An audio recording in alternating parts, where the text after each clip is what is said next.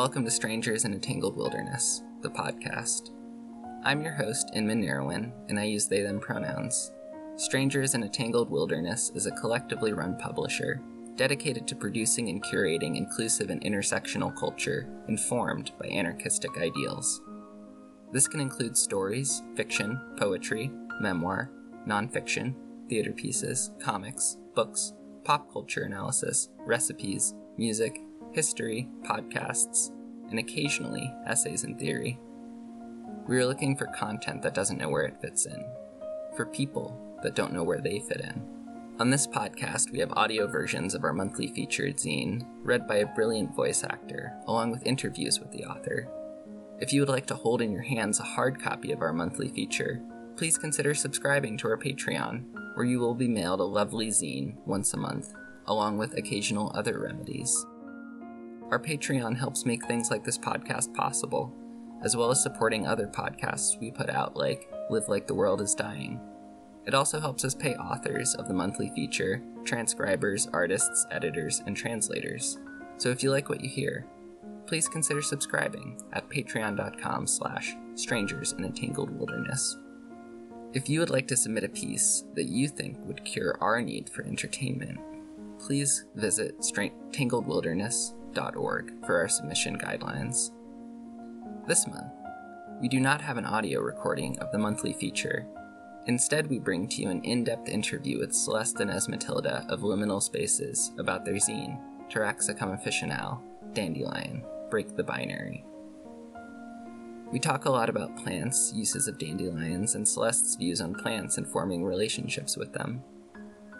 If you would like to read the zine and aren't a Patreon subscriber, a digital version can be found for free on our website at tangledwilderness.org. I had so much fun talking to Celeste about plants. Also, this was my first real interview as the interviewer, so you can delight in me being very awkward.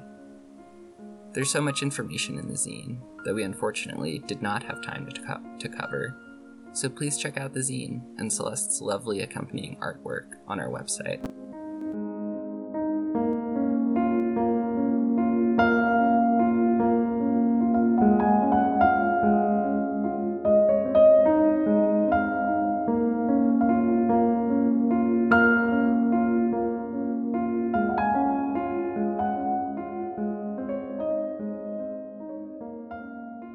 Hey, Celeste. Hey. Thanks for coming to the Strangers in a Tangled Wilderness interview. It's very, very great to have you here.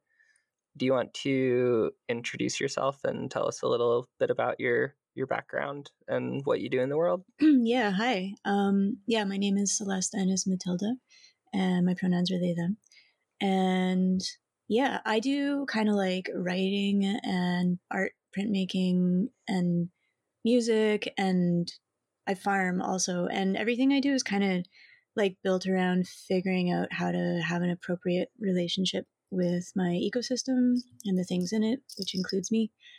And yeah, that's what my art is usually about. That's what my writing is usually about.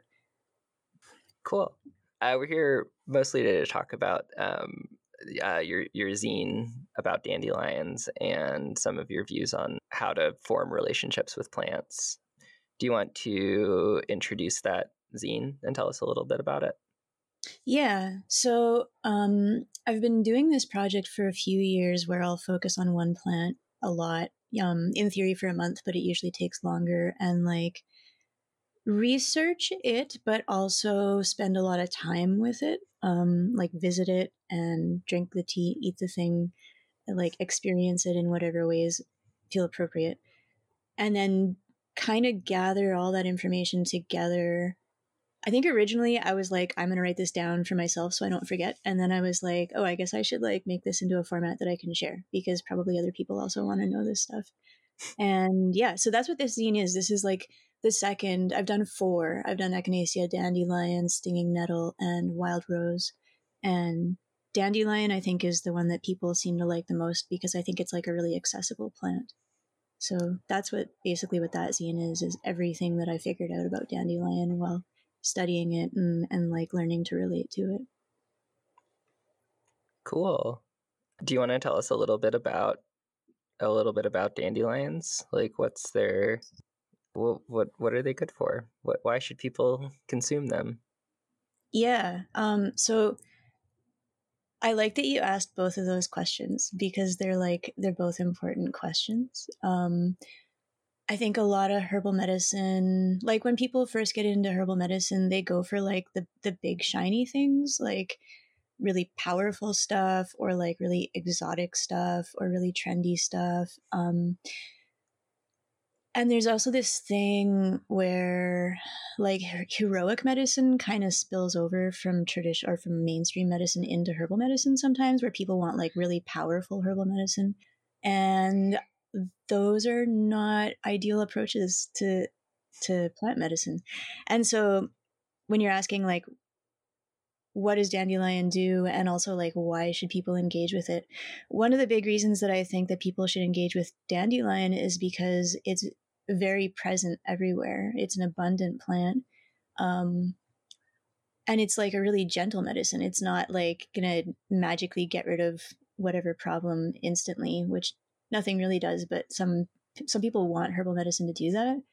But it's like a nourishing, like nutritious, like system helping plant that like, and I guess now I'm spilling over into like what'll it do for you. Like it helps your digestion work better, and like it helps you get like minerals and nutrients and vitamins that you need. But it's not like heroic medicine, and I think that that's good because I think that most of the time, like 95% of the time, we want medicine that's like gentle and more like food, and that's what dandelion does.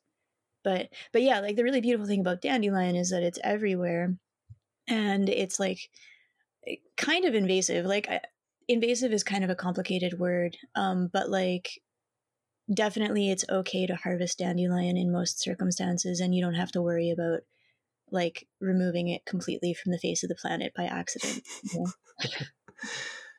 Yeah, it seems like it would be very hard if anyone even tried to do something like that. Oh my god, yeah. And I mean like there's little things about it. Like there's certain times when it is really important to other people, like bees for example, but yeah, most of the time you can pretty much do what you want, and like you're not going to make any terrible mistakes in terms of how your actions impact the ecosystem when it comes to dandelion. Cool. And what are, or I guess like what are the times too when you would want to be careful about like harvesting it in regards to pollinators?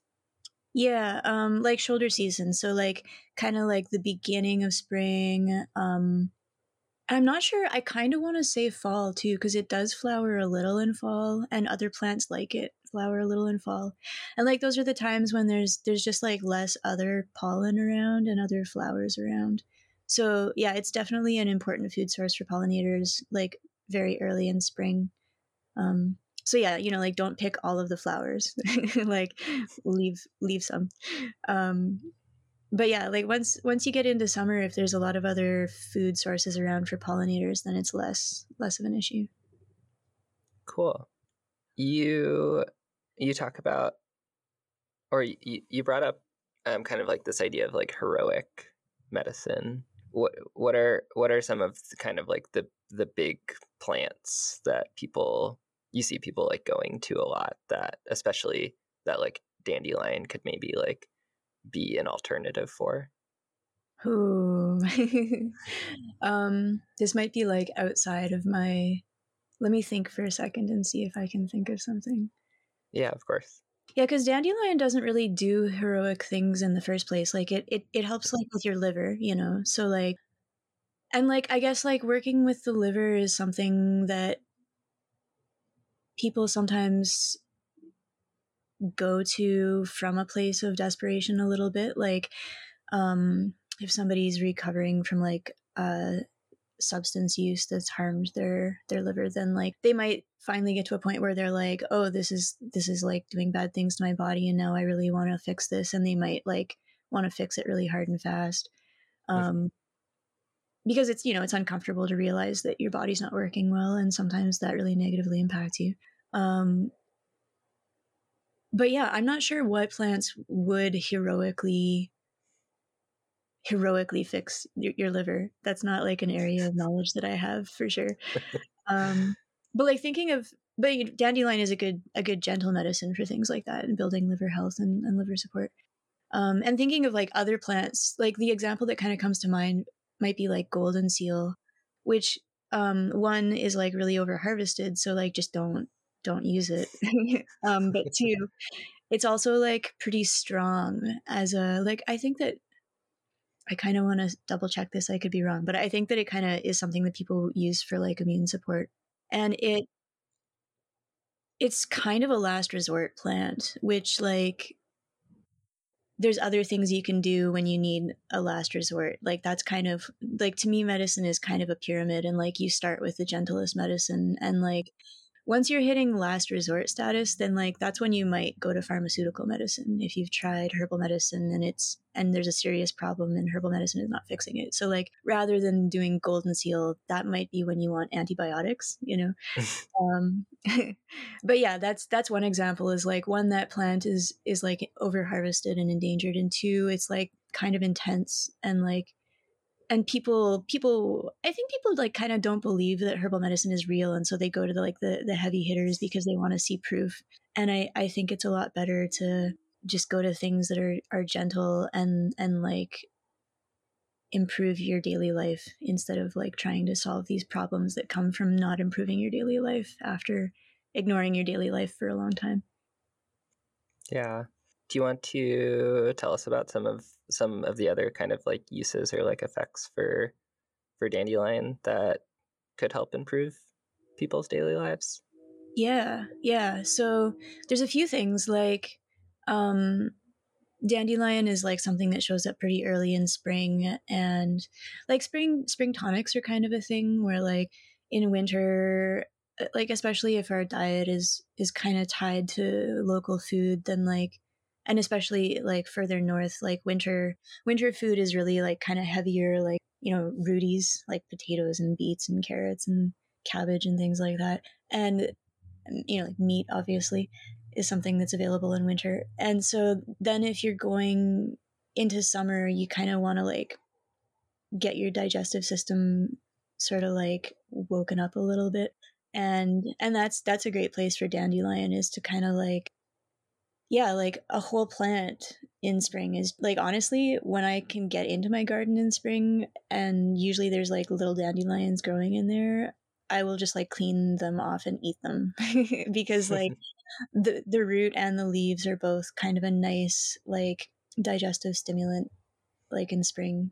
And that's kind of something you need if you're switching from like winter food to summer food or winter food to spring food. So that's like a really nice thing for me. And I also really like to just tincture the whole plant in spring. So usually when I'm going through my garden and like weeding a little bit, I'll just like throw all the dandelions in a bag and then kind of like clean them up and like just throw them in alcohol. And like dandelion is also a really great like food is medicine kind of food, which like ideally is most food, but sometimes it isn't. But like it's great for salads. It's great for like, it's, you can cook the root also, like you could like throw it in a stir fry. That's kind of nice, but it's a great thing to just like get greens into your life. Yeah, and the leaf also has kind of a digestive stimulating, liver supporting, and then nutritive, like lots of vitamin K, I think, and copper, which is pretty hard to get assimilatable copper from food. So that's kind of a nice thing. And I think there's some iron in there too, which is also really important. So yeah.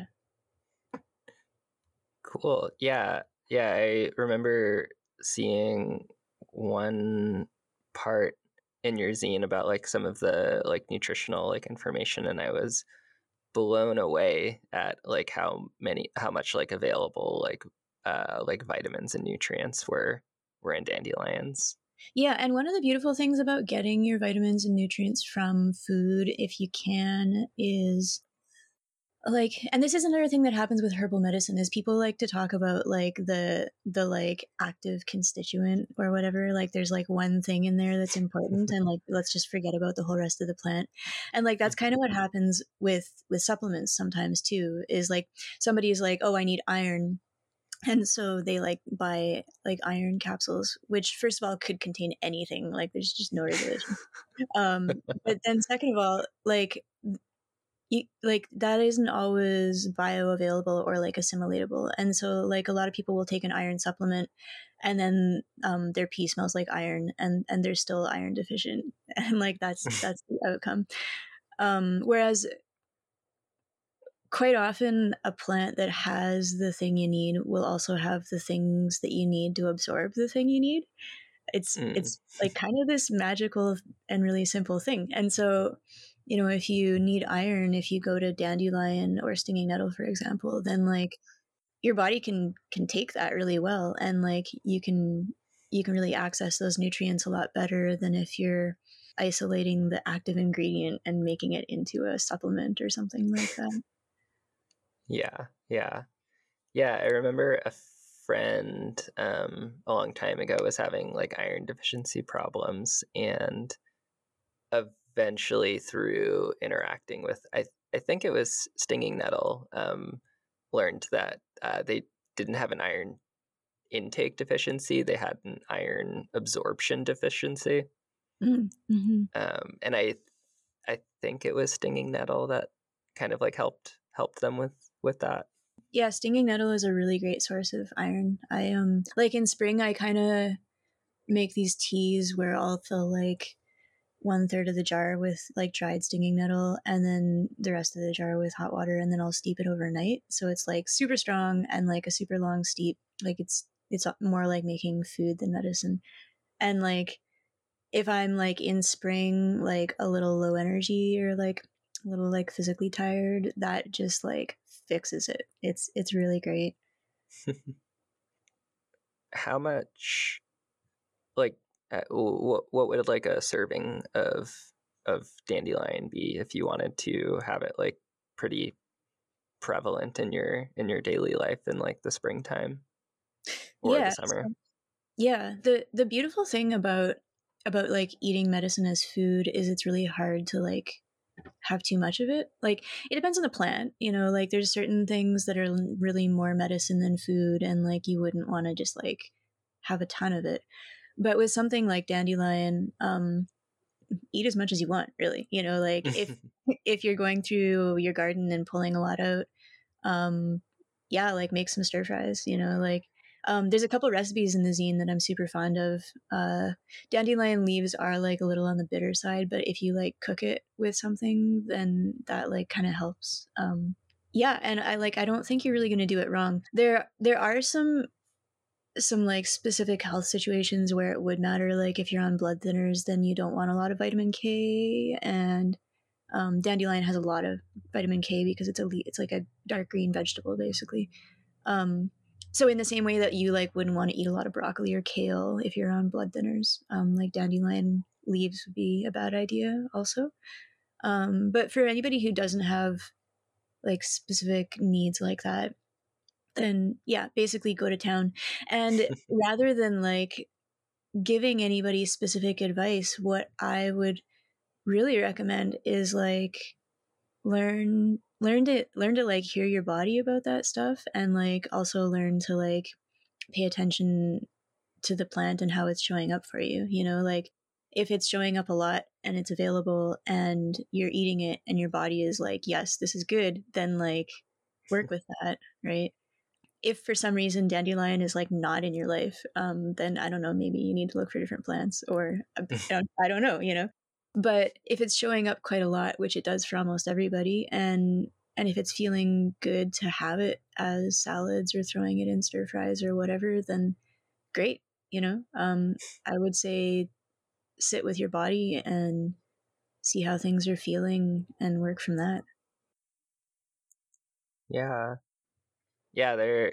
You mentioned some of the recipes that you include, and I definitely reading through some of them sounded really good, like the sweet and sour pickled dandelion buds. I want a friend to mail me some dandelion buds so I can try this. Because we definitely don't have them here in the desert. Oh yeah. Yeah, that's a really good one. It's like a little labor intensive because picking the buds takes a bit of time. But sometimes there's like some magic in that too. When it takes a lot of work to make a particular food, then it kind of means something extra because of that. But yeah, they're delicious. Like I like capers, and like they're very exchangeable with capers, I would say. Nice. Yeah, I think that sounded really good as well. And well, you don't include a recipe, but battering and frying them, like the flowers, I was like, oh wow, that sounds really fun. Yeah. And tasty. Yeah, that's nice. That's nice. Yeah, and I mean, like, most flowers that are edible go great into like salads and stir fries and things like that too. Like, yeah. And for anyone listening, there's like an entire like list of like culinary ideas like in the zine, along with some like specific recipes that all look very, very tasty. You were talking about like kind of like these specific situations in which you might want to avoid dandelion, like if you're on blood thinners. Are there any other situations that in which you might want to like not consume a ton of it? Yeah, so one main one that is kind of interesting is like dandelion is like it kind of impacts blood sugar and diabetes. And so it's one of those things where like part of me is like, cool, I wonder if that's a way to potentially manage diabetes, but then the other side to it is that's something where you want really consistent results. And so like combining a lot of dandelion, and I think specifically the root, with like, diabetic medications is probably not ideal, because then I think it would kind of like change the outcome of the medications. And I don't know if anybody manages diabetes or partly manages diabetes with dandelion. I would be super curious to hear about that. But I think the short version of this story is if you are diabetic, then you might want to be really careful about dandelion, and specifically the root, I think. So there's that. I think that's kind of the big one. There are a lot of plants where people are like, don't use it if you're pregnant. And sometimes that's like very true, and sometimes that's like risk mitigation on the part of the person saying it. Sometimes like a lot of things, it really depends on the person when it comes to like whether you can use it if you're pregnant. And I think that there's kind of like blanket cautions about that. Yeah. So all that to say that maybe it's great if you're pregnant, and maybe it's not. It'd be a thing to check into, What are kind of some of the like active qualities of dandelion? Like what like kind of like systems do they like aid in the body? Yeah. So like the two that really popped to mind for me are like liver and digestion, and just like general kind of like secretion of things. So like that's why it helps digestion, is because it's like bile secretion. And then that, I guess that kind of like spills over, no pun intended, into the fact that it's also a diuretic. So if you're working with like a urinary tract infection, or like wanting to kind of just like get extra like water out of your system, then dandelion is also helpful for that. Oh yeah, and one of the cool things about dandelion is most diuretics, which is plants that make you pee, cause you to lose potassium. But dandelion is also a really good source of potassium. So if you're seeking a diuretic, then dandelion is a really great option, because it's one of the few ways to not have like a net loss of potassium in the process. So that's cool. And that would be specifically like the plant slash food slash tea, but not the tincture, because tinctures don't usually give you like minerals or like those kinds of nutrients. So yeah, if you're using dandelion as a diuretic and you're wanting to replace your potassium at the same time, then that would be a time to use it as like a food or a tea. Okay, cool. That's super interesting. Yeah, like it's like interesting to think that some of the preparations or intakes of it like have kind of like different like benefits or like subtractions. Yeah. Like are there is there any benefit to like tincturing it besides like I guess like storage? Yeah, so the most obvious benefit to any tincture is like fresh plant versus dried plant sometimes has different effects. Um, so like with skullcap, for example, skullcap is like more sleepy making if it's dried. And so if you want to be able to like take skullcap to calm down but not get sleepy, then a fresh tinctured plant or the fresh plant itself is better. And so then if you're like wanting to take skullcap in winter and you live somewhere where it's cold in winter, then like you want a tincture and you want your tincture to be like made from fresh plant material, not dried plant material. So that's like the easiest and biggest difference in my mind. Yeah, and just shelf life also. Like tinctures are good for years and years, like 10 years really. And a dried plant, like dried leaves, for example, will start to kind of like lose their punch after about a year. Okay. Okay. So like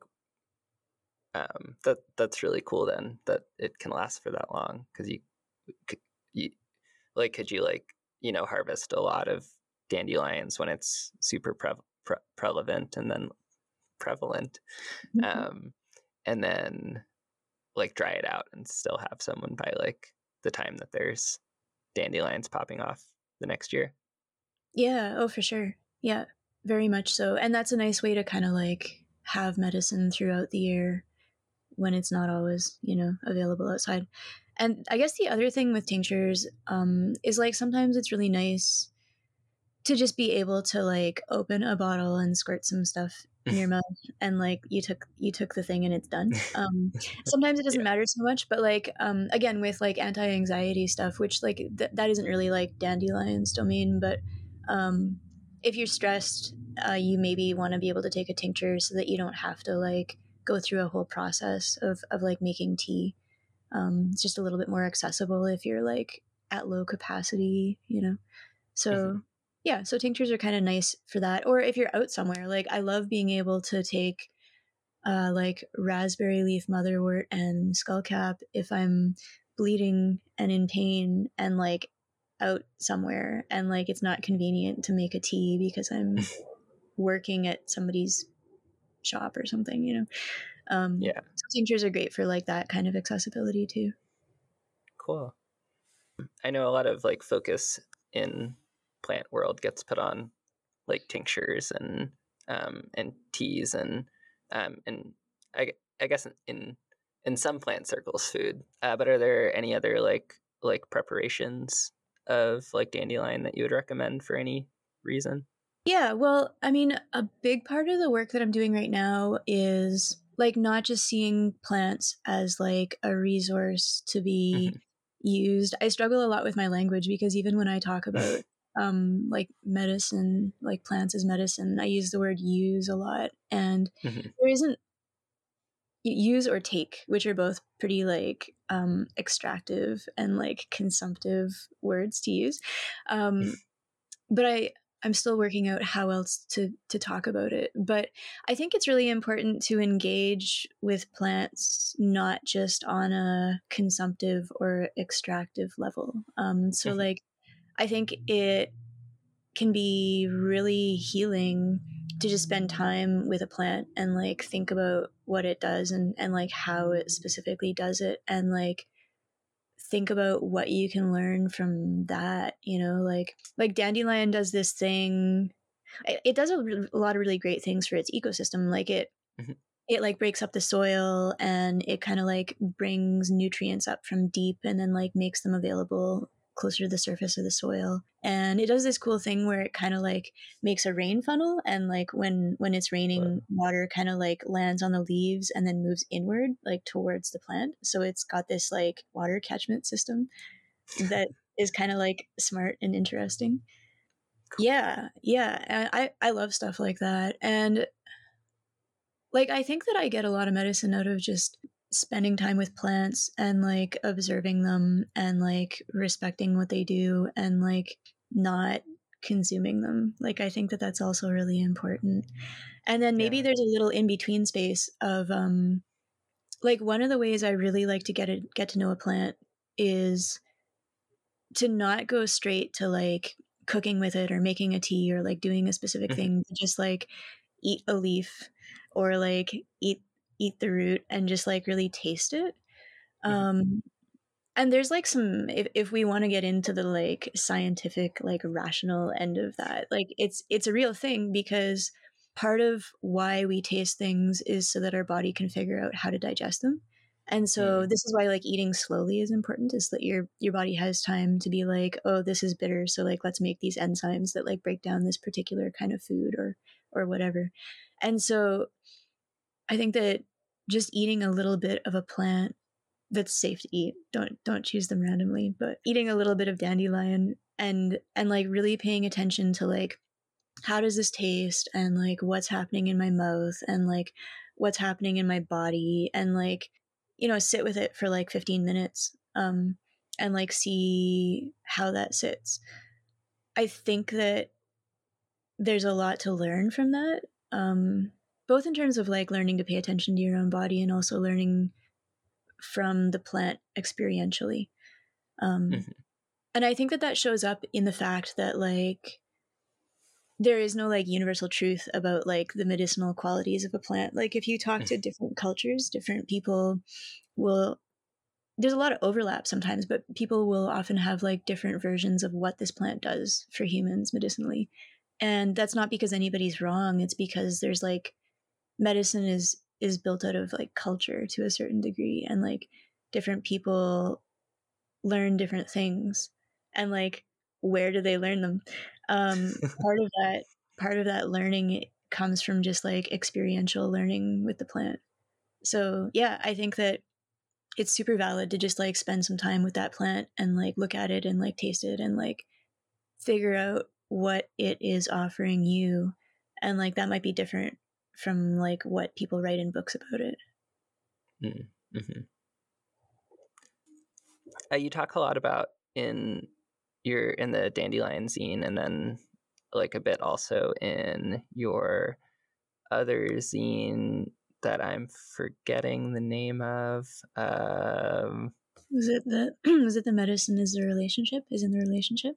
Yes, Okay. that one. You talk a lot about like the idea of like these like false binaries between like food and medicine, or like weeds and like medicinal plants. Do you want to talk a little bit about some of that stuff? Yeah. I mean, I think that this is one of the things that I really found in Dandelions, is that they're very like binary resistant. Um and I really like that. I feel like, I mean, I guess like on a personal level, that's where the magic is for me, is like in the non-binary. Um but yeah, like there, I really feel that food and medicine most of the time should be the same thing, and like good medicine is food, and good food is medicine. And sometimes you need things that are just one or the other. Like, sometimes you're in a hurry and you need to feed yourself, and like fast food is the answer, and like that's fine. But most of the time it's good when food is medicine. And also, medicine that's too intense to be safely treated like food is usually like kind of last resorty, in my mind. Yeah, and I guess I mentioned invasives for like a second earlier, and like, dandelion is a weed. Like, that's like very much how a lot of people think about it. And there's, I don't know, like, invasives is a whole other thing, because a lot of how things get defined as invasives has to do with like capitalism. Like, if a plant is invasive, that often means that it will interfere with industrial agriculture. and that's why people don't like it. And so like and it's true, like I picked up a couple of books about weeds recently, and I was like, cool, weeds, I love weed medicine, it's great. But then I was reading it, and it's like, what's the problem with this invasive plant? It like ruins this particular crop. It wasn't like it ruins this ecosystem, or like it pushes out these other plants that are like native to this ecosystem. It was like, well, it's stopping us from growing canola, so we don't like it. And meanwhile, last year, right in the middle of my garden, I found a canola plant. And I was like, wait. Like, people grow a lot of canola around where I farm and where I live, so I guess that's how it got there. But like, Okay.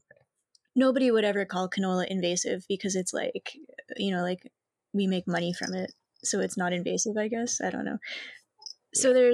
there's some complexity there, and it's also interesting because like, not all non-native plants show up the same way. Like plantain, not the banana, but the little leafy plant, is like one of my favorite plants, because some plantains are native to North America, but some aren't. And it is technically an invasive, but it doesn't dominate. Like it kind of just like fills up space that nobody else is using. So like, um, some people call it like the white man's footprint, because like where ground gets disturbed, then plantain kind of like fills those spaces in. And so it's like, if people walk on a path a lot, and like the grass gets worn down and there's like dirt and mud, which is like, that's erosion and not ideal, plantain is something that will kind of show up and like fill that space and like shore it up. So there's like a cool metaphor there, because plantain is a plant that's like not originally from North America in many cases, but it's figured out how to be here in a way that's not dominating and like being shitty to other plants. um, and I think that there's like maybe something, I've been thinking about this a lot, um, in terms of like my identity as like a settler and like a white person in North America, where like I think that invasive plants like Canada thistle, for example, which does really take over and is like kind of a bad plant to have show up. Um, I think it's just like not from here, and it like doesn't know what to do, and so it's like trying to show up really hard, because it's like it hasn't processed its fear about being in a new space, and so it just like takes over. And I think that that's like very much the story of like settlers, is like, we showed up in this new place and we're like, oh crap, what do we do? We better like try really hard to survive, and like went way too far with that. And and I think that like, yeah, I think that there's some healing and like some teaching there, in terms of like figuring out how to be an appropriate sized part of your community and like not dominate everything. And some weeds do that really well, and some weeds are definitely still figuring it out. But dandelion, to bring it back to dandelion, like dandelion is a great like compost activator and like green mulch. Like if you pull a bunch of dandelions, one thing you can do is throw them in a bucket with water and like agitate it and like get it to ferment for a few weeks, and throw that in your garden, because that will be like a really great source of like nutrients for your garden. So dandelion kind of like gathers nutrients up from like deep down, and then like makes those nutrients available to its neighbors. Um, so yeah, like while it is called a weed, and while it does kind of like show up quite a bit in lawns, for example, I think that it does a decent job of like being a good neighbor when it's in an ecosystem, and like contributing and like not taking over. So yeah, so there's a lot there. Like when I think about when I see dandelion in the forest at my place, like I see it once in a while, but it's not like it makes this patch that's just only dandelion, and it's not like it pushes other things out. So yeah, I feel like it's figuring out how to show up appropriately, and like I am inspired by that because of my like history of arrival here. Yeah, it's definitely fun to think of like what people consider to be like weeds versus like medicinal plants, or even like plants that people enjoy seeing. Like Yeah. here in the desert, most of the plants that I walk around and see like on a daily basis are like in the city are weeds. Like a lot of like mallow, a lot of like California poppy, and there there's this culture here, at least, of people being, I think, a little more accepting of weeds in their yards, because it's hard for a lot of things to grow, and I think a lot of people like don't put a ton of time and energy into like growing things in their yard because it's pretty hard here. But then there are all of these like weed like kind of plants that show up and just kind of like uh, not really like take over, but like provide some green thing to be there, which is like pretty fun to see. Yeah. Yeah. And I get really curious about, like, people think of nature as being static, right? And then they get really upset when it changes. I remember where I grew up, there was a flood. The creek flooded. They built the highway on the floodplain, and then they got confused when the flood happened. And it's like, well, the Trans Canada is preventing this from happening properly, so now your houses are wet.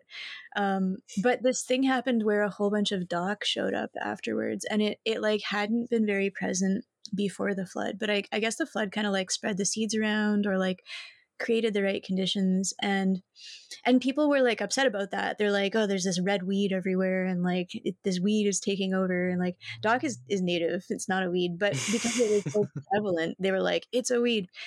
But this thing happens where, like, when fire, flood, or like some kind of disruption happens, then you'll have I want a better word for this, because the word that I know is like a pioneer species, and like I'm not really big on like valorizing pioneers in general, but like Yeah.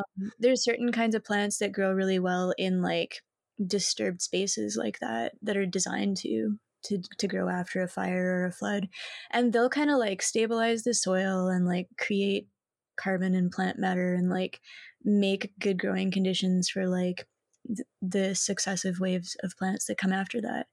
And so like I kind of wonder, even with plants that really seem like they're taking up a lot of space, I'm like how long is that going to be for, and like is it okay if that happens for a while and then something else happens? Like right now on my land, I have a lot of wild licorice in certain areas, which is technically native, but it's like it's being quite dominant in the space. And I'm really curious because I've been there for like 2 years now, and I'm really curious whether that's just a thing or whether that's like a changing thing, and like is something else going to show up more like the year after the wild licorice, or is the wild licorice just going to keep increasing forever, and like will some kind of balance happen? And I think it feels important to me to like trust those processes and not like interfere all the time, like part of me wants to go out and like gather up some of the seeds from the wild licorice so that it doesn't continue to spread. um but I'm not the boss, and like I'm not the expert, and like I'm really trying to just like watch and see what happens, and like think about how I can help, but also like, is my help really needed? Like even the idea of stewardship of land, sometimes it's great, but sometimes people don't actually know what they're doing, and they're just interfering with something that they should maybe just leave alone. And it's really easy to go to that place of like humans thinking that they're like the savior, and like we're here to save the environment, and like I don't know, sometimes the environment is like doing really okay on its own. um I had this thing happen last summer. Like sometimes I will kind of like walk my land and just pull Canada thistles, because they do kind of like get really intense when they get into a space. Um And so I decided one morning that I was going to go out and like steward my land and like pull these thistles. And so I like got out my like 2 layers of gloves because they're really stabby. So that you need like leather. And I went for this walk, but I kept, instead of finding thistles, I kept finding Saskatoon berries. And it was like my land was stewarding me. Like I was trying to like be the savior and the boss and like manage my land. And then my land was like, you need some fruit. Like just calm down and like eat these berries, stand here for a bit, appreciate the view, just chill, you know? And so I switched at some point to like referring to like my land as stewarding me because it's like the ecosystem is boss, you know, like the network of relationships is boss, and like I am like a little piece of that, and I'm a recent arrival on a few levels, like historically and on that particular piece of land. So yeah, I'm really trying to like just listen and not try to save everything all the time. Yeah. Yeah.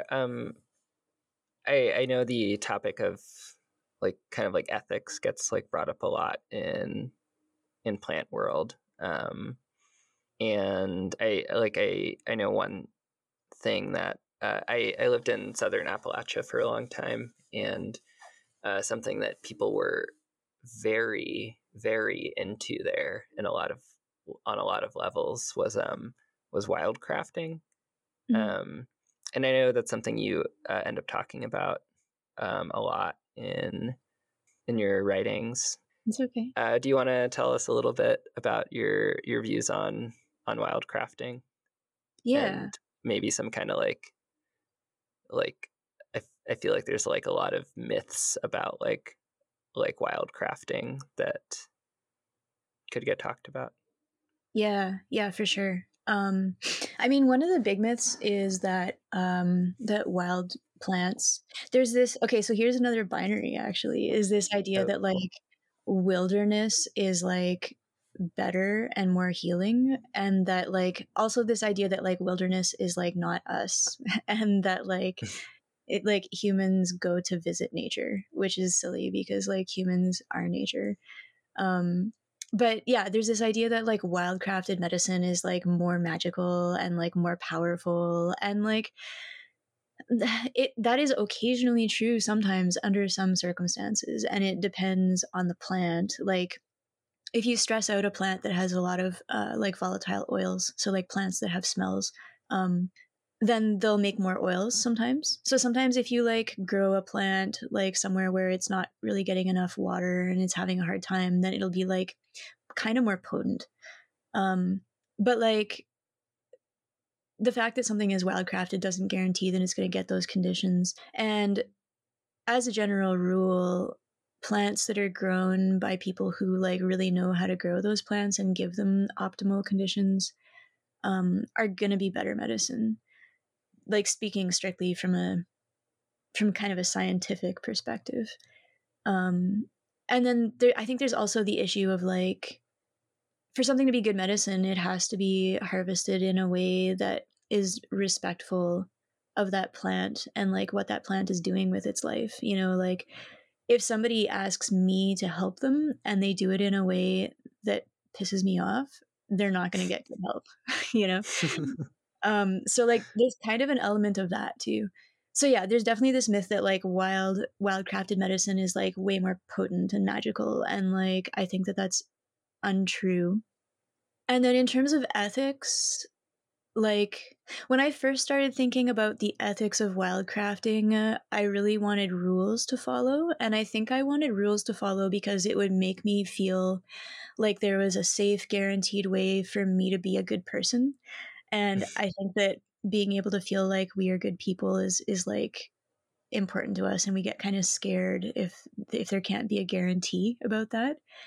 But the more I've thought about this and the more I've like engaged with plants, the more resistant I am to rules, because I think if you make like 3 rules that you have to follow, then it's really easy to not be ethical and still follow the rules. And like maybe a good example is like I used to harvest stinging nettle from like a park in town in where I live here, because there's a lot that grow in there. And like the kinds of rules that people like for wildcrafting are like, you know, like don't harvest the biggest ones, don't harvest the babies, like don't harvest more than 30%, insert percentage here, of each plant, like, or, you know, there's like numbers and stuff. But then like I would be in that park harvesting nettle, and like I'd meet this guy who's like also kind of like hanging around in the bush, and like, is he also harvesting nettle? And like, does that mean that I should harvest 15%? Because is he gonna also harvest? Like, and as soon as there's other people there, then like, how do I know if I've harvested the correct percentage in combination with those other people in order to like, you know, not harm the plant?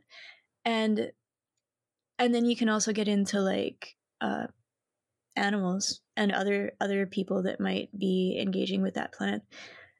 And so then what I learned is that there's no formula for being ethical with wild harvesting, because it really depends on everything else that's going on with that plant.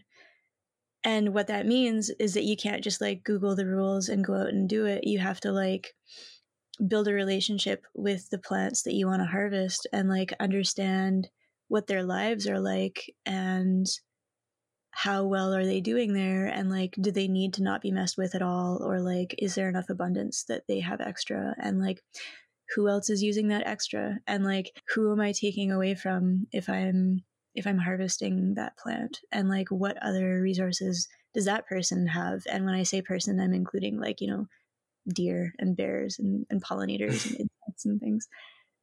And in North America, there's this extra layer where like, I really want to respect the other relationships that plants have, which would be with other plants and with other animals and people. But I extra want to respect the relationships that those plants have with Indigenous folks, because that's like an old relationship. And like, my relationship with a plant here is like a new relationship. So I want to like really respect those pre-existing, like long-standing relationships that Indigenous folks have. So like, it takes a lot of time to get to know a plant and to get to know all of those other relationships that that plant has. And you pretty much have to build relationships with like other people in your community who also relate to those plants. Unless you're in a place where like, you know, like when I'm on my land, I know everybody who's coming in and out. And so I know that if I don't overharvest something, it's not going to get overharvested by people. But as soon as you're harvesting somewhere public, then it's really hard to know, you know? So yeah, for me, it's all about building that relationship and like really understanding all of the other things in that plant's life, and then making assessments about like what is not going to interfere with anybody else's relationships, and like benefit the whole community, and not just be like me extracting resources, you know? Yeah. Yeah. That brings to mind this maybe appropriate example. I lived in Southern Appalachia for a long time, and people got really into going to pick wild blueberries in the mountains. And which is something that's like rather difficult and time consuming. And at some point I learned that the like a lot of bears and birds in the area were like actually like really heavily relied on those blueberries, that like thousands of tourists and like people like me were just like descending upon like every day of the season. Yeah. And I kind of stopped wanting to go harvest wild blueberries after that. Yeah, that's the thing, right? And so then this is kind of the writing that I'm doing right now is about how to build relationships with plants, and it's kind of like a walkthrough of like thinking about how you relate to that plant and also how everybody else relates to that plant. And so then time becomes a factor, and like climate change becomes a factor, like, because maybe there's going to be years where, you know, if you visit those blueberries every year for a few years, you're going to have years where you're like, okay, there are like a metric shit ton of blueberries, and like I can take some of these and know that there's still going to be lots for everybody else because I know that this is like a lot of blueberries. But then like if you don't have a relationship with that plant over time, then like how do you know what abundance looks like? And like, you know, how do you know who else is relying on the food, and how do you know what else they eat, and like is there a lot of other stuff that they eat to make up for it? And yeah, thinking about that. And you know, bears really love dandelions too. They Oh, like cool. yeah, I used to work at the national park south of here, which is complicated and interesting, but getting to commute through a national park every day was beautiful. And yeah, in May especially, I would see like, I don't know, like a dozen bears a day, including like babies just like hanging out and playing like puppies, Oh my because God. it was so cool. Yeah. They'd all be in the ditches because the dandelions are like a food source for them in spring, like same as the bees, same time kind of. And so they'd be like just hanging out in the ditches eating all the dandelions, and very visible and convenient to look at as you're driving through. Yeah. Nice. Would you want to talk a little bit about these are things we've kind of like touched on through the interview, but kind of like like practices or like ways that you like interact with like plants or like harvesting or like things like that in relation to like being a like white settler, and kind of like interacting with a lot of like historically like indigenous knowledge. Mm. Yeah. Yeah. I really like that question because it's really complicated. I don't even feel like I've figured this out completely yet, but I feel like I'm on a good path with it. And my path is, I think it's really important to understand and respect and make space for Indigenous knowledge and the relationships that Indigenous folks have with plants. Um, so I think that like I like to know a little bit about what plants are important to Indigenous folks, and I like to learn a little bit about like how they engage with those plants, but not in a way that makes that knowledge mine to use or to like, especially not to like make money off or like sell to other people or to teach to other people, but like to like I want to make sure that I know what's important to my neighbors so that I'm not like messing with things that are important to them. And also I want to know how to be good to them. Like I have a lot of like prairie sage growing on my land, which is like in the Artemisia family. It's related to wormwood kind of. And I don't I don't sell it for sure because it's like kind of important to Indigenous folks, but I like harvest it a little bit when there's a lot. Mostly to give to people, like to give to like elders or like there's like a women's center in Winnipeg that like serves uh Indigenous folks, and they were looking for prairie sage, so I like brought some to them. So I think it's nice to know what relationships Indigenous folks have with local plants so that I can like be good to the plants and be good to those people, and like not get in the way of their relationship. And yeah, and I think that respecting their wisdom and like learning things about what they know when they're willing to share it is important. But I think it's also really important for white folks to like build their own relationships that are like unique. And like the metaphor I like to use is like a polyamory metaphor where like like if there's a person out in the world who I have a crush on, and like for the sake of the metaphor this person is a plant, I wouldn't just like study the other relationships that that person has and then interact with that person exactly how their other partner interacts with them. Like that would be really weird, you know. Yeah. So like that is what I don't want to do with Indigenous knowledge or Indigenous wisdoms. I don't want to just be like, okay, well, I'm going to interact with prairie sage exactly how Indigenous people do, because that's weird. Like, why would I do that? Like, I want to respect Yeah. how they do that, and I want to make sure that I'm not like detracting from their ability to do it, or like, you know, like if it's really sacred to them, then I kind of like mostly leave that plant for them.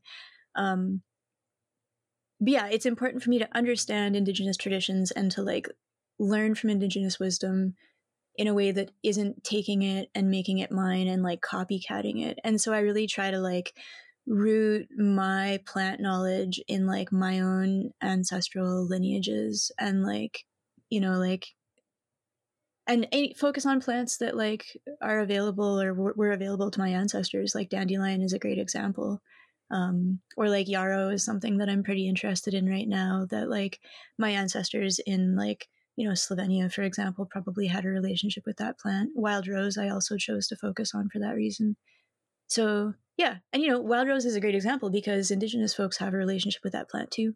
And I don't want to like erase or supersede how they relate to that plant, but I want to find my way of relating to it that works alongside of that. Yeah, I like how you put all of that. Golly, maybe this is maybe this is a funny question. Uh, but I think maybe because of some of like my experiences in plant worlds that seemed like there was a lot of kind of weird stuff going on in like what are some of what are some ways that you see like people interact with plants that like feel like unethical or like cringy or like appropriative? Yeah. I mean, it's definitely subjective. Yeah. One example that I can give that is like one rule that I pretty consistently set for myself is like I don't smudge.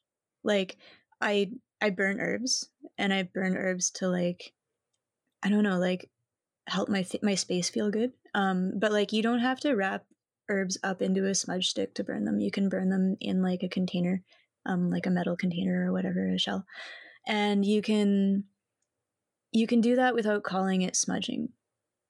And I think that that's like a lot of white folks like to justify smudging by saying that like herb or burning herbs as a cleansing practice is like universal.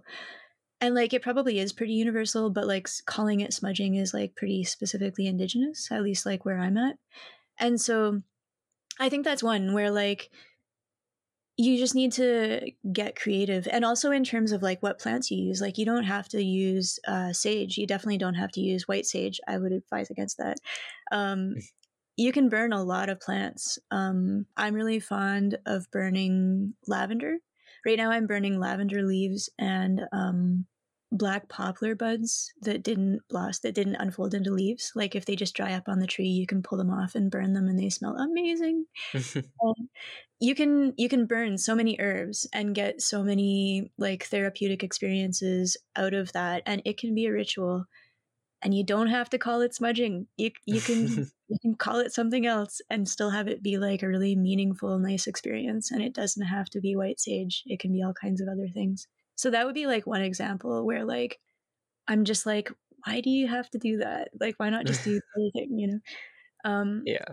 but then again, like for a while, I did have white sage smudge sticks in my house because like I had a guest for quite a while who was Indigenous and had them and like left some for me. So I was like, yeah, I'm going to use these. But like that context made it make sense to me. And yeah, but normally I'm all about the like burning the loose herbs and calling it something else. Yeah. Yeah. Cool. Well, that probably brings us to about a time that we should kind of wrap things up. Are there any other things you'd like to talk about or like tell like listeners about um plants, dandelions, any of the things we've talked about, or yeah. Hmm. Well, I think mainly just like, I think that going into engaging with plants without expectations is really nice. You know, like going into the world around you and seeing what's there and seeing how you can engage with whoever's around in a way that's like respectful and reciprocal. I think that's like a really nice approach. And I think it works a lot better than like reading books about it and then like going out trying to find some specific plant because you read about it in a book. So that's kind of a nice thing. Um, I had a nice experience with that last year where there's a lot of sow thistle in my garden, which is like Saunchus is the botanical name, and it looks a lot like dandelion. It's hard to tell them apart sometimes, but sow thistle has branching flower stems, and it's very edible. And so for a while, I was like annoyed by it and also like looking for other medicines and other foods. And then eventually I was like, oh, I should obviously just eat this food / medicine that's like covering my garden. Like, I really think that like just seeing what shows up in your life and learning how to engage with that is like a great starting place for learning to build relationships with plants. Cool. Yeah. Well, thank you so much for coming on the show and talking to us about plants and relationships. Where can people find your work in the world? Yeah. So I'm on Instagram. Most of the work that I do is under the name Liminal Spaces, which is like subliminal but without the sub. And so that's my Instagram handle. And I'm also on Patreon. Right now, the work I'm doing on Patreon is more around creative process and like the magic in creative process.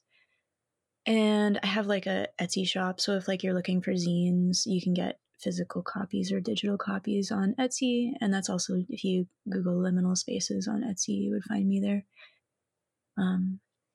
That's the main ones. Yeah.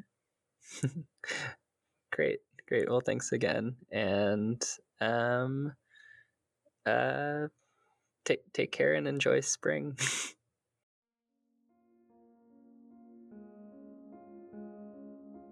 That was Celeste, Inez, Mathilda on Dandelions and forming relationships with plants. If you enjoyed the zine on dandelions, Celeste has an entire series of similar style zines for plants, including wild rose, stinging nettle, and echinacea. You can find them all on Celeste's Etsy shop, liminalspacesshop.etsy.com. You can also find Celeste on Instagram at liminal.spaces.shop, or their Patreon page, patreon.com/liminalspaces. If you want a hard copy of the Dandelion zine, you can also find it in their shop, and if you do visit those places, you will get to see that Celeste is a wonderful printmaker and makes really cool patches. Thanks so much for listening. If you enjoyed this podcast, please go tell someone about it. Whisper its name in their ear, put it on a road trip, write a review, and plant it in the ground. Bind its name to a dandelion puff before blowing its seeds to the wind, wondering what strange fruit it may bear. If you would like to support us, as well as the authors, translators, editors, and artists that we work with, please consider subscribing to our Patreon. Subscribers receive, at different levels, access to digital copies of our archived zines and features, digital copies of new work, Patreon-only content, discounts of printed work, and monthly printed copies of our featured zine, mailed to you along with whatever else we feel like that month. You can find us at patreon.com/strangersinatangledwilderness, or check out our website for more free content, including blog posts, zines, books, games, comics, how-to guides, and other work that we have to distribute. We can be found at tangledwilderness.org, or check us out on Twitter at tangledwild. And as always, if you don't want to, or can't contribute financially, please rate and review us and tell a friend. We like having friends. You do incredible things that we are endlessly marveled by. We would especially like to thank these friends: Mickey, Nicole, David, Dana, Chelsea, Micaiah, Starro, Jennifer, Eleanor, Natalie, Kirk, Hugh, Nora, Sam, Chris, and Haas the dog for making this podcast and so many other projects possible. If you feel like a stranger that would like to find their story a home in this tangled wilderness, consider submitting it. The pages are hungry. Next month, we bring to you Exclusion, a short story by Bella Hangnail, an exploration of trauma and nuclear fallout. Stay well. We hope you come back.